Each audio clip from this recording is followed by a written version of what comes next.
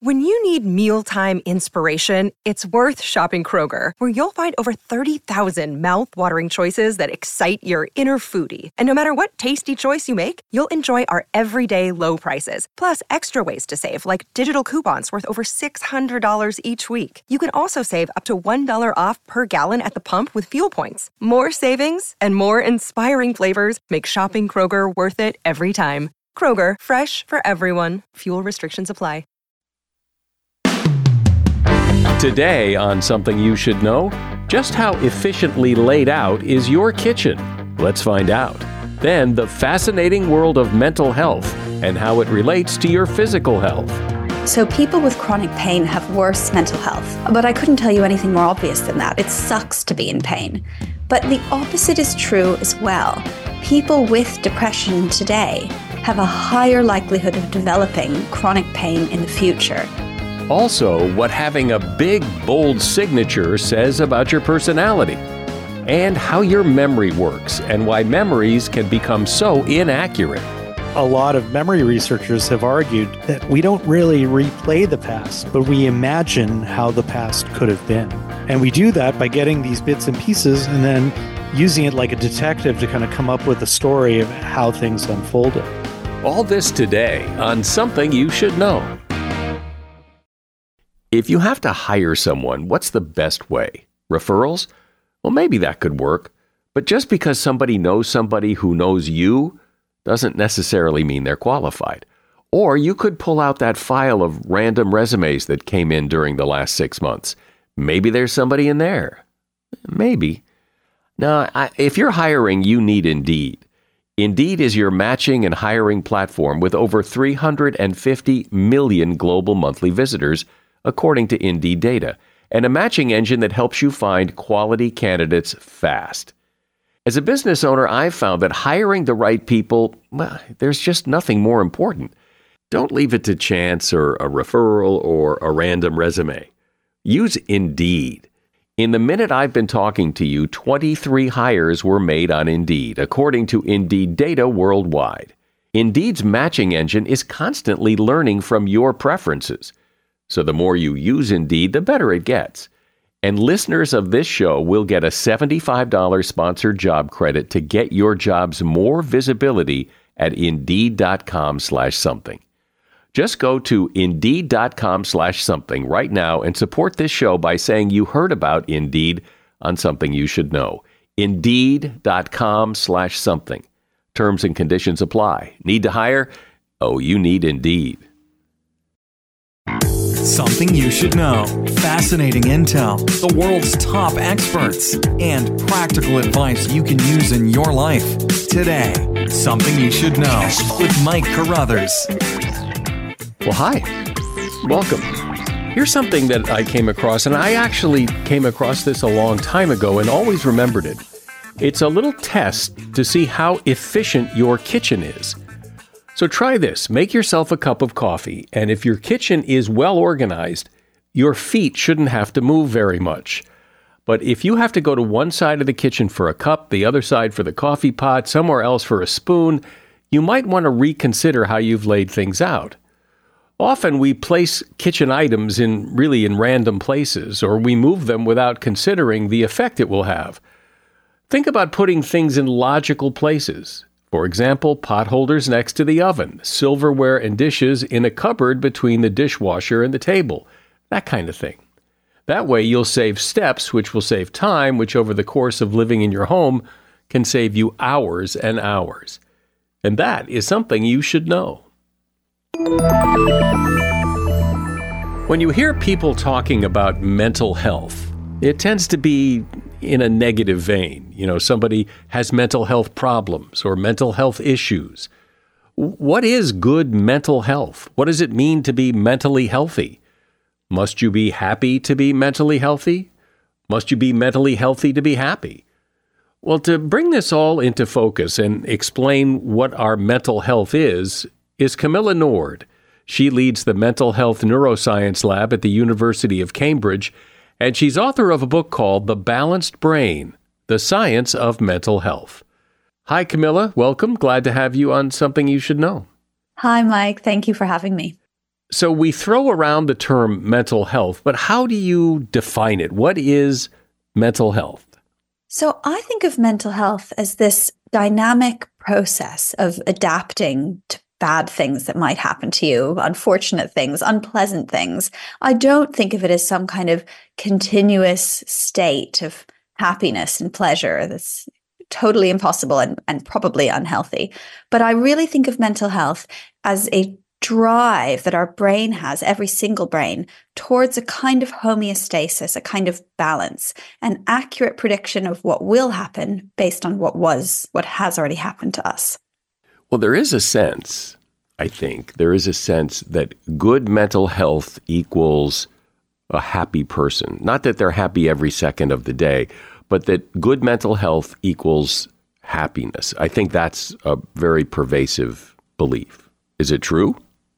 I like happiness as much as the next person, but my feeling is that happiness is only one constituent of mental health. And that's really what the science shows us as well, that a brain with a mental health disorder, it isn't just less happy, for example. It has a whole range of things that we might need to examine, and actually those very things that might protect someone else and preserve their mental health. If you go to the doctor for a physical, let's say, it's not uncommon for the doctor to say, you're fine. You're in excellent physical health. When it comes to mental health, I don't think anybody is told, you know what? You are in excellent mental health. You have excellent mental health. There's nothing wrong with you. Yeah, that's true. And that's probably because it's not a kind of binary state in the way that I guess a doctor's appointment, an assessment for some kind of disorder, disability in the physical sense is binary. It's visible or it's not. Mental health, it's a subjective state. And so whilst I know there are objective factors, biological factors, that doesn't mean that the best assessment is biological. I think the best assessment will always be subjective, and the best assessment will also be relative. Maybe you feel objectively okay, but worse than you ever have. So actually, that subjective sense is really crucial. So is there any connection between, well, I already know what you're going to say, but is there any connection between your physical health and your mental health? Your mental health profoundly affects your physical health. Mental health conditions have a much higher mortality rate. In fact, you die much sooner with many severe mental health conditions. And that's usually because of physical health problems, cardiovascular problems, metabolic problems that come along with those mental health conditions. And the same is true in the other direction. Many physical health problems come hand in hand with mental health conditions. So I think we really do have to see the two as intertwined. And I even, suggest something a little bit more radical, which is that in some cases, certain physical health problems might actually be best treated by what we think of as psychological mental health interventions, and vice versa. For some people, their mental health problems might be best treated by a physical intervention, like, for example, an anti-inflammatory drug affecting our immune system. Well, I thought it was interesting to learn that you talk about the connection between mental health and chronic physical pain. I'm interested in that in both directions. So people with chronic pain have worse mental health. But I couldn't tell you anything more obvious than that. It sucks to be in pain. But the opposite is true as well. People with depression today have a higher likelihood of developing chronic pain in the future, particularly, after an injury or something. So that means there's this kind of bi-directional causality where a disorder like chronic pain can engender mental health problems, but maybe more surprisingly, mental health problems can predispose you to chronic pain. And I think, perhaps one of the most remarkable facts I can tell you about that is that the networks in our brain that maintain chronic pain have, in fact, much more overlap with the networks that maintain depression, as opposed to they have a lot less in common with sort of acute pain, what we call nociception. You stub your toe, you accidentally slip and hit yourself on something. That has very little in common with chronic pain. So I want to really drill in on something that you said because I don't get it. When you say that physical problems and mental problems go hand in hand, that depression can lead to whatever, I don't remember what you said, metabolic problems or vice versa. What's the mechanism? How do they go hand in hand? Because they don't seem like they would. If you have a stomach ache, how is that a mental problem? I mean, it doesn't, what's the magic that makes them go hand in hand? So I would say that there are multiple mechanisms, some of which we know more about than others. So if you have a stomach ache, I mean, you've just given me an example of a type of pain that is itself distressing. And actually many people with stomach ache or long-term stomach aches end up also having particularly anxiety disorders, but some other mental health conditions as well. And why that is really fascinating. It's not just the direction from pain to mental health. Actually, it's also that regions in our brain that process the sense of our body are also involved in processing the sense of our emotional self. So places like the insula, it's a convergent region, taking in signals from our body, but also from our emotions and computing how we feel. And people are differentially sensitive to these internal feelings. So some people can genuinely detect changes in their stomach better than others. But it's not just better or worse. Some people then interpret those signals as being more significant, more worrisome than others. And you can already see how that overlaps phenomenologically with anxiety quite a lot. And that's why stomach aches are quite a common symptom of anxiety disorders. I want to go back to what we were talking about before, comparing physical health with mental health, because I can go to the doctor and he will say, one hopes, you're in good physical health. And he would say that because he's checked my blood pressure, checked my blood sugar, checked my weight, goes through this checklist, and can then come to the conclusion that I'm in good physical health. But what is good mental health? What's the checklist? Who's to say? Because it seems so subjective. I think this is one of the most difficult questions.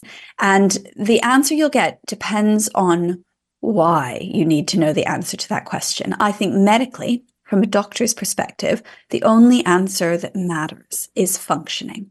So you can have all kinds of interesting symptoms, interesting experiences. And in my view, you are mentally healthy if your functioning is good, if you can maintain relationships, if you can work, if you need to work, and so on. So I have a very simple vision of what it means to be mentally healthy, which means you can exist in your environment without tremendous strain. And then I think that if you want to know whether someone's mentally healthy for other reasons, then you have to dive into what the context of those reasons are. For example, someone might be able to function, but really struggling with a particular facet of that. And then that is what would need to be kind of explored and treated and discovered for what the mechanism of that particular problem was. What is it that you think is important that people understand about mental health that perhaps they don't, that you hear from people in your conversations with people, that something they don't quite get or misunderstand? I think one message that I would really like to get across to people is the role of expectations in mental health. So if I said to you, would you rather have $1 or $5? Surely 100% of people would say $5. And so if I said, well, which one do you think would make you happier? Then you would also think the answer is $5. But actually, that's not the answer. In a series of really, really robust, huge experiments, we know the answer is it depends what you think you're about to get. So when I asked that question point blank, you were expecting me to give you $0. But in the context of an experiment where we can actually tweak that ourselves, change that as a parameter, you can show that if someone is expecting $7 but gets $5, that $5 feels a lot worse than if they were expecting 0 and get 1. And this is actually something you can put into an equation and predict how happy people feel moment to moment. An equation for happiness. This work was done by a great scientist called Rob Rutledge at Yale. So that work, I think, has inspired many, many other studies, but it's very exciting because it shows that these little shifts in our mood and our well-being are actually underpinned by really quite simple phenomena, like whether what has just happened is a little bit better or a little bit worse than what we were expecting. I'm speaking with Camilla Nord. She leads the Mental Health Neuroscience Lab at the University of Cambridge, and she is author of the book, The Balanced Brain, The Science of Mental Health. As a listener to Something You Should Know, I can only assume that you are someone who likes to learn about new and interesting things and bring more knowledge to work for you in your everyday life. I mean, that's kind of what Something You Should Know is all about. And so I want to invite you to listen to another podcast called TED Talks Daily. Now, you know about TED Talks, right? Many of the guests on Something You Should Know have done TED Talks. Well, you see, TED Talks Daily is a podcast that brings you a new TED Talk every weekday in less than 15 minutes. Join host Elise Hu. She goes beyond the headlines, so you can hear about the big ideas shaping our future. Learn about things like sustainable fashion, embracing your entrepreneurial spirit, the future of robotics, and so much more. Like I said, if you like this podcast, Something You Should Know, I'm pretty sure you're going to like TED Talks Daily. And you get TED Talks Daily wherever you get your podcasts. So, Camilla, there's this theory you hear floating around from people. And it often comes up like when you're talking about kids, that your mental state, your mental health, your mental whatever that is set at a very young age. And if kids have a lot of mental trauma early in life and you don't intervene early, then it's too late. That stuff is set right at the beginning. What do you think? Maybe unsurprisingly, I'm not a fan of that account. There are obviously enormous impacts of early life trauma, but these can be treated both in early life via therapeutic interventions. Childhood PTSD interventions are remarkably successful, but also later in life. The incredible thing about the brain is that it isn't just done when you're in your early 20s, when your official adolescence is finished. It keeps going, it keeps changing throughout your life. And I think for a long time, scientists and the general public were sort of like, you're fixed, your personality is fixed by that age. Development is very important, but that's absolutely not true. Change is possible at the biological level. Change is possible. Now, your routes to get there might involve more work if you're doing it a little bit later than things in childhood. But we have routes to get there, both in terms of things like psychological therapy, but also in terms of a range of medications, more of which are in development, and other kinds of, maybe more radical treatments that are coming out of neuroscience. So what is the goal for people? What is it like if life is going okay, should you be like trying to improve yourself, improve your mood? Or should you just let life do what it does? Or, I mean, what's the prescription, knowing what you know, for the average person who doesn't have a whole lot of problems, but has the ups and downs of life? Just let the ups and downs of life happen, or what?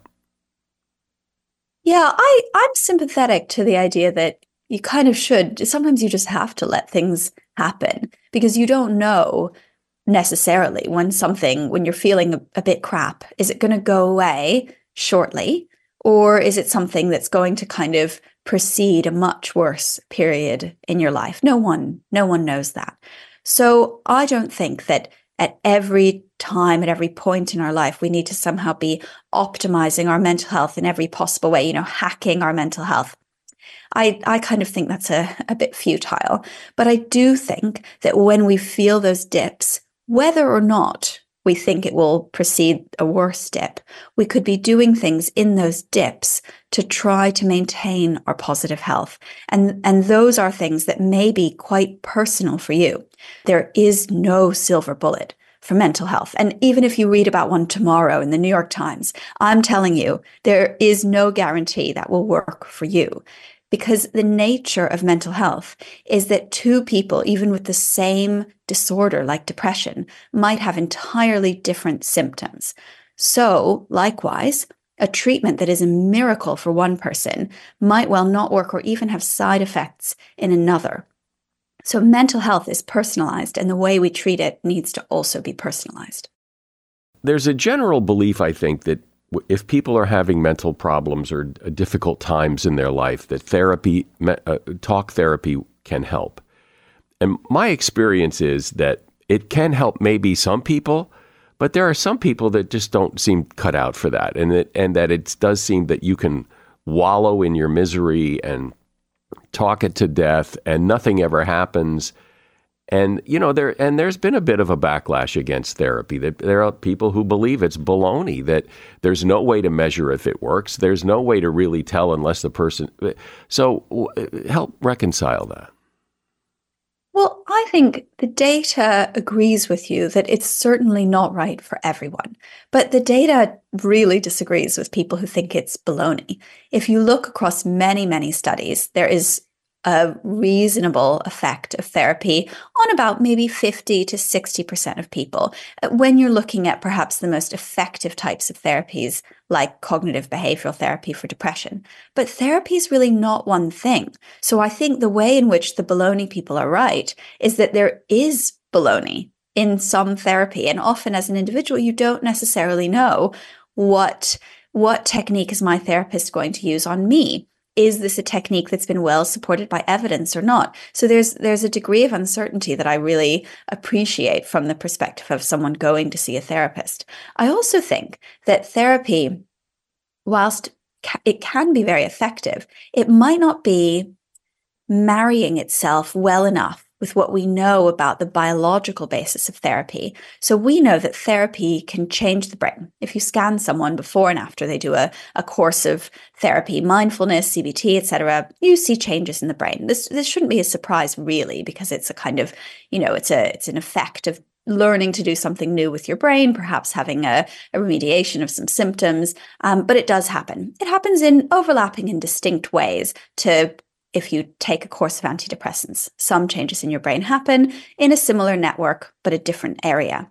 So I personally think that one of the ways we could be using therapy better is by not thinking of it as a kind of entirely distinct modality, but thinking of it as a modality that can be used in conjunction, perhaps with a short-term course of a medication that would help someone engage better in therapy, perhaps as something that you would do after a workout, which changes particular biological circuits and then which could be more or less compatible with therapy. So that's my view for kind of, 10, 20 years down the line. What I would like to see from therapy sessions is that they have a much keener understanding of how to exploit the biological changes and really make them work for more people.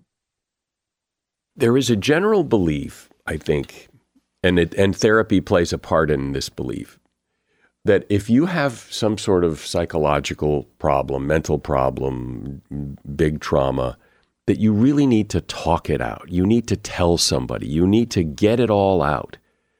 What's the science say? Because I know plenty of people who would really rather have a root canal than do that. My colleague, Tim Dalgleish, once said to me, denial is a really effective clinical strategy until it isn't.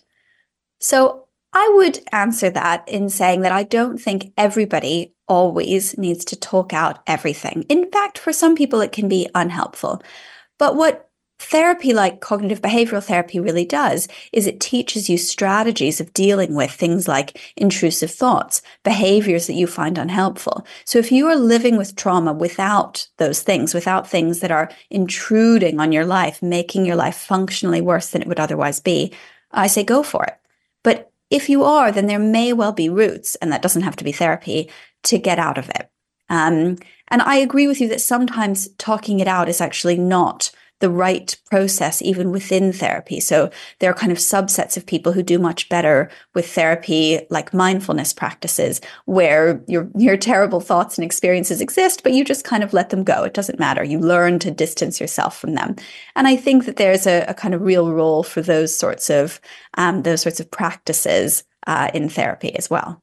Well, the idea that mental and physical health are connected, I mean, it doesn't take a rocket scientist to figure out that they are connected, because, I mean, I've had pain where I've been in pain for a while, an injury or something. And I remember I injured my leg and I was in pain for a while, and it took a toll on me mentally. I was grumpy. I was no fun to be around. I felt sad. I mean, so it's no secret that these two things affect each other. Yeah, I've had the same experience. And it goes in both directions. So this is really the same phenomenon as the placebo effect. The fact that kind of expectations, things going on in the brain are affecting sort of your physical sense of what's going on in your body. But you can also show that in the other direction. For example, if you're expecting a side effect, you then see instances of that side effect. That's called the nocebo effect.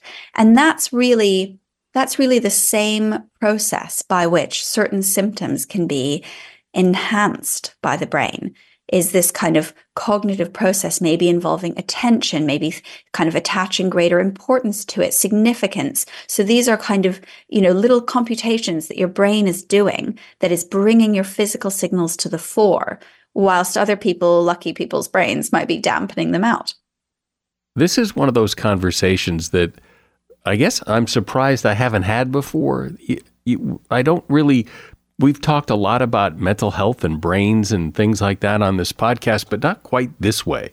And I like this way. I've been speaking with Camilla Nord. She leads the Mental Health Neuroscience Lab at the University of Cambridge. And the name of her book is The Balanced Brain, The Science of Mental Health. And there's a link to that book in the show notes. Thanks for coming on. Thanks for being here, Camilla. I really enjoyed your questions. Your memory is an interesting thing. It serves you in so many ways. It would be hard to function if you didn't retain much of what you experienced in your memory. And yet you've no doubt noticed that your memory can sometimes let you down. You can't recall some things. You remember things differently, or you forget part of the memory. Who was there? When did it happen? So what is your memory, and how can we use it better? Let's talk about that with Charan Ranganath. He is a professor of psychology and neuroscience and director of the Dynamic Memory Lab at the University of California at Davis. And he's author of a book called Why We Remember, Unlocking Memory's Power to Hold On to What Matters. Hi, Charan. Welcome to Something You Should Know. Thank you.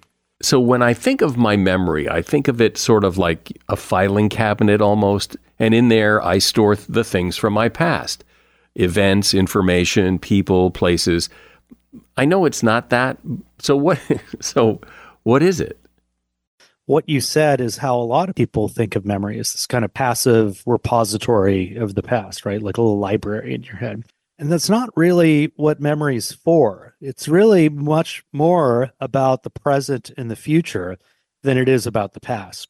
And that's why I believe we don't remember everything. You can study anyone you want. No one's been found to remember everything. People forget quite a bit, and most people will forget most of what they experience, at least the majority of what they experience in a given day. So you can ask yourself, okay, well, if memory is supposed to be this library of the past, why can't I remember everything? But the reason is that you want to pack some things that you've had in the past and take them with you in the future. Just like you don't want to pack everything in your entire house if you were to go on vacation, right? The analogy is essentially that you want to have just the memories that you need without all this clutter of other stuff. But explain what you mean that memory is about the present and the future, because my sense is memory is all about the past. When I say memory is about the present and when I say memory is about the future, what I mean is that you're using episodic memory right now just to keep up with what I'm saying. And you're using episodic memory right now to predict where I'm going to go in this conversation. How so? And so, well, because essentially, if you didn't really call back to previous things that I talked about, you would have trouble understanding some of what I'm talking about. So in other words, if you had already forgotten that I had mentioned that memory is about the present and about the future, you might be hearing my sentences, but you're still trying to figure out, wait, what's he talking about? What's the point here? And then later, but part of your being able to figure out what my point is to kind of have some kind of an internal sense of my goal in the first place. Where am I going with this? And I think this is what we do often when we're communicating with people is we try to predict where they're going to go. I'm sure you've had many guests where you could probably predict the next 4 sentences they're going to say, just starting with the first sentence. And this is something I think many of us just do without even thinking. But that's memory at work. A question I have that I've always wondered about is what determines what you remember? And here's my example. So I interview a lot of people, a couple hundred people a year for this podcast. And a lot of it I don't remember, but some of it I do. I remember some things, some facts, something that someone said. And what I wonder is, why do I remember some things and not others? This is the question, and this is I've spent a good time, a proportion of my career studying it. The answer is there's not one thing that will determine whether a particular memory will stick around. And that's why it's very hard to say, why did this one stick around and not that one? But let's go back to that point about memory being what you want to carry with you from the past, right? Well, your brain is not, evolution did a great job with our brains, but we don't know always what's going to be useful later on. And so if you look at some of the chemicals in the brain that promote plasticity to be kind of lasting, so you have things like, you've probably heard about dopamine or noradrenaline, serotonin. These chemicals, when we experience something, there's changes in the connections between the neurons in our brain. But those connections will often those changes will reverse themselves in many cases. But if there's one of these chemicals, which we call neuromodulators, if they're released, what happens is it stabilizes that plasticity and allows those memories to stick around. So what are the things that cause those neuromodulators to be released? Surprise is one. Desire would be one. Fear would be one. These are situations where your brain is doing something out of the ordinary. There's something that's important. You're in a brand new place. You'll have more release of dopamine in the brain because of that. But on the other hand, like you said, if you're doing the same thing every day over and over, to some extent, and I don't want to anthropomorphize the brain too much, but basically your brain is saying, I've done this. I already have the memory for this. I don't need to build a new episodic memory here. But if somebody says something that surprises you, it speaks to you in some way, it brings out some curiosity in you. We've done work on curiosity, and that enhances memory. And so those are the kinds of conversations that will be more likely to stick around. I know I've heard a couple of times from people that events that are emotional, that there's a lot of emotion wrapped around an event, like your wedding or your baby is born, that makes those memories stick. Yes? That's right. So emotional events tend to be events that elicit these neuromodulators. So for instance, it's like if you're being chased by somebody with a gun, you're going to have a massive explosion of noradrenaline in your brain, and that will stabilize those memories that are formed during that time. And what's a really interesting thing is that some of these chemicals, like for instance, you see this with stress hormones like cortisol, that they not only stabilize the memory for what happened at the moment it's released, but they can even stabilize the memories that happened right before that neuromodulator release. And that's really important because what that tells you is that you don't want to just remember the thing that was the most emotionally arousing, but you want to be able to remember what led you into that situation in the first place, right? So you're a cave person and you're being, you walk into a particular cave and you get bitten by a snake. You want to know not only that you got bitten by a snake, but you want to know where was the place where you got bitten by the snake and how do you get there? How can you avoid that place in the future, right? So that is a big part of why we have such a great memory for things that arouse our emotions, because our emotions are linked to these survival systems that we have that are much more, you could argue, more primitive in some ways, but very, very important, right? It's like you want to eat, you want to reproduce, you want to avoid predators. And these are the kinds of things that really drive the chemical changes in our brain that really stabilize memories. When we remember something and are able to check, it often seems that memories, particularly from long ago, turn out to be not so accurate, or turn out to be not the same memory that somebody else who was there had, or, you know, the room was over on the left instead of on the right. We get our memories blurred and mixed up. And if a memory is a memory, why isn't it more like a photograph that just sticks? That's exactly right. It's not like a photograph. I think it's much more like a painting. So if you're trying to be, let's say, if you're like a painter at the beach or something like that, and you're painting a landscape, you're going to have some facets of your painting that are reflecting what's in the landscape. You're going to have some facets of the painting that are distorted and incorrect. And you're going to have some facets of the painting that are neither correct nor incorrect, but they reflect your perspective and your interpretation. And that's really how we remember, right? So even if you look at just when you see the world, we have this illusion that we see everything, but in fact, we're not. We're putting together this little mental model of what's happening by moving our eyes around every, say, 200 milliseconds. So 5 times a second, we're moving our eyes around and building this picture of what's in front of us. And you mentioned if the memory is old, why does this happen more? Well, part of the problem is that as memories get older, we're farther away from that place and time where they happened. And so it's harder to fully immerse yourself back in that place and time because it's so different. And not only that, but if it's a memory that you've come back to over and over and over again, what happens is every time you recall that memory, it gets changed, it gets modified. And those modifications make it a little bit less specific to that past place and time.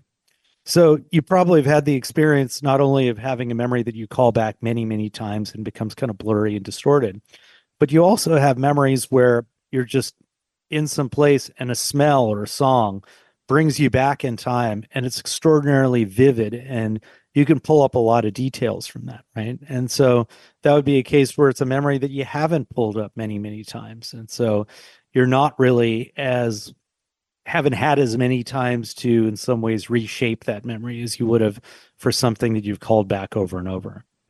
Every once in a while, I'll have a memory of something or someone that I haven't thought about for so long. And I wonder, well, why have I not forgotten that? Because it does seem that a lot of the things I forget are things that I don't remember regularly, that I don't need in my life. So they kind of fade away because they're not necessary. But once in a while, one of those unnecessary ones pops up.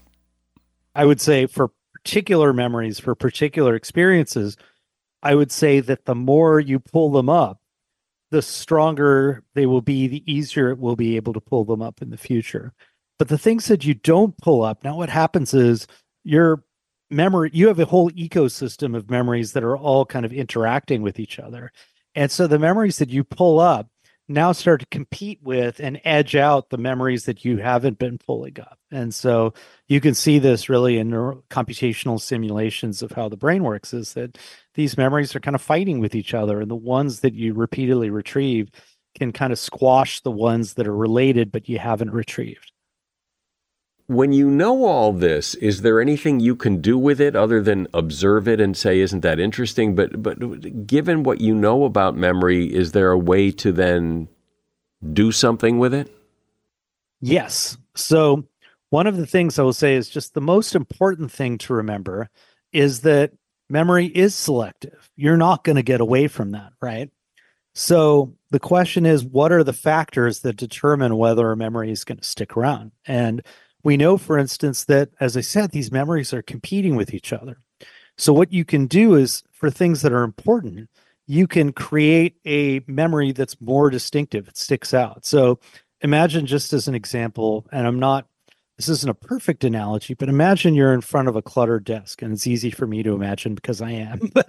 But now imagine this cluttered desk is full of these dull yellow Post-it notes where you've made notes to yourself, right? And you're looking for the specific note where you wrote something, where you wrote down a temporary password and you need it to log into the system. Well, good luck finding it, right? But now imagine you've got all these yellow Post-it notes and you wrote one note that's in hot pink. Well, that's going to stand out. It's going to be different. And so it's easy to find as a result, right?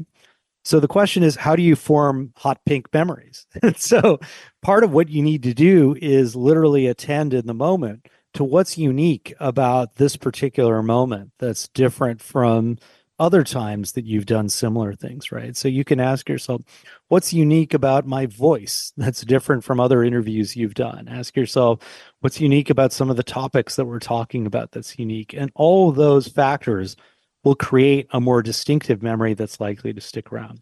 Now, that's just one of many, many things you could do. And I'm happy to tell you all sorts of things that you could do, especially to improve your memory as you get older. Yeah, sure. Please continue.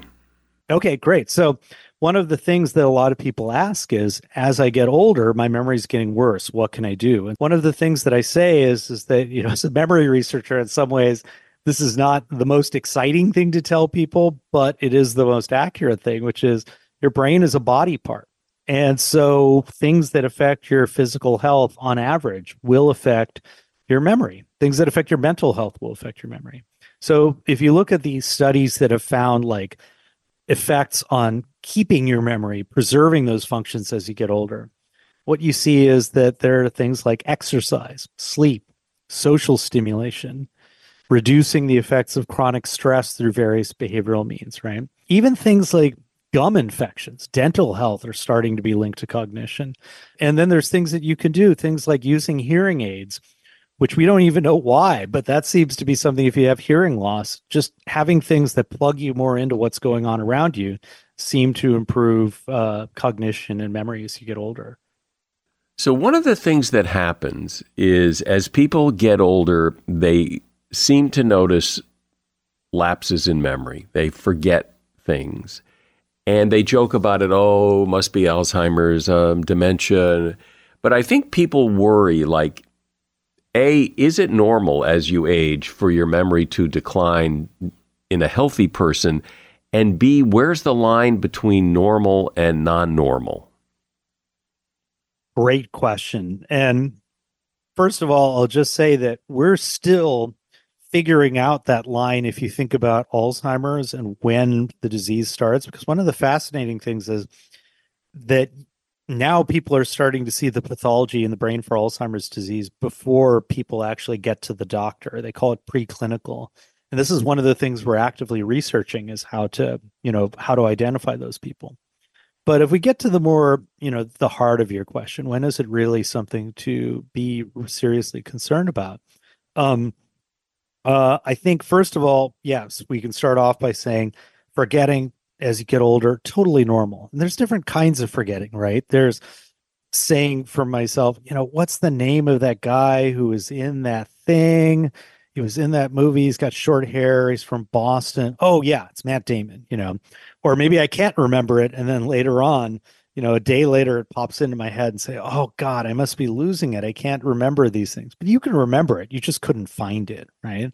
So that is a kind of memory. That's a kind of a problem. I'd say don't even worry about that.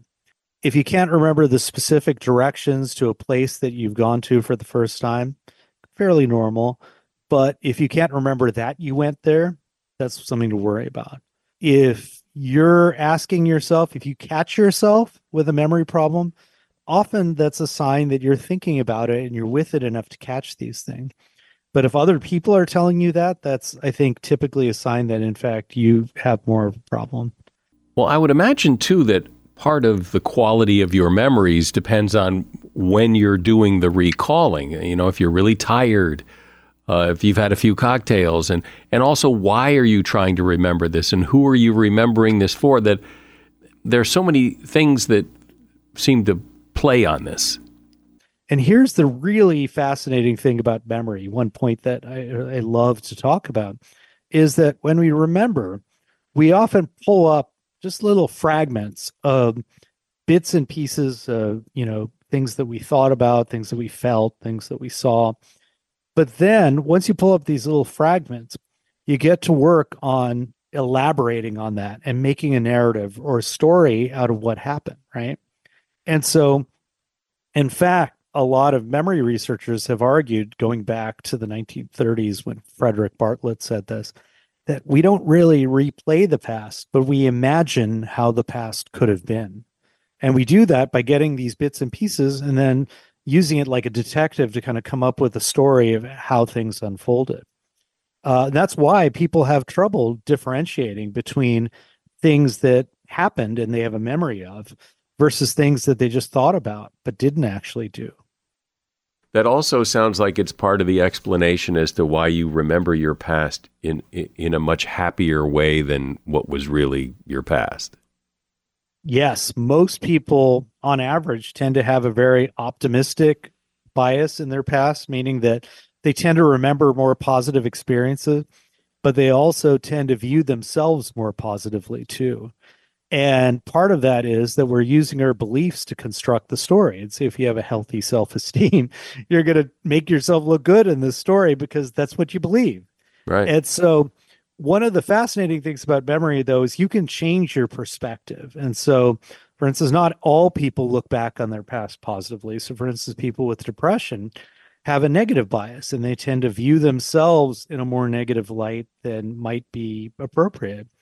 And so one of the coolest things about therapy when I was working in the clinic was collaborating with them on telling these stories that they hadn't told anyone before. And they're sharing them with me. And then I'm giving my version from my perspective. And now that memory is no longer theirs. It's ours. We are collaborating on a different version of that story. Yeah. And a good therapist won't just shove it down someone's throat. It's really just saying, hey, what if you looked at it from this perspective? And when you do that, you change your perspective. Sometimes you can pull up things that you didn't even know you had before. You could pull up parts of the memory that were dormant because you weren't looking for it. Well, it's clear from listening to you that memory is not what it often appears to be, this repository of all the things that have happened to you. It's so much more complicated than that and so much more vague than that. I've been speaking with Charan Ranganath. He is a professor of psychology and neuroscience and director of the Dynamic Memory Lab at the University of California at Davis, and he is author of a book called Why We Remember: Unlocking Memory's Power to Hold On to What Matters. And you will find a link to that book at Amazon in the show notes. Thanks, Charan. Thanks, Mike. It's truly been a pleasure. Do you work for a boss who has a big, bold, loud signature with lots of little flourishes in it? If so, you may be working for an egomaniac.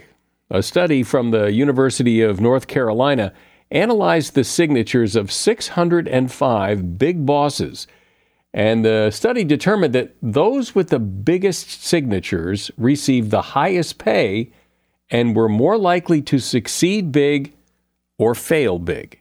The study also suggested that the bigger the signature, the more likely the boss is a narcissist.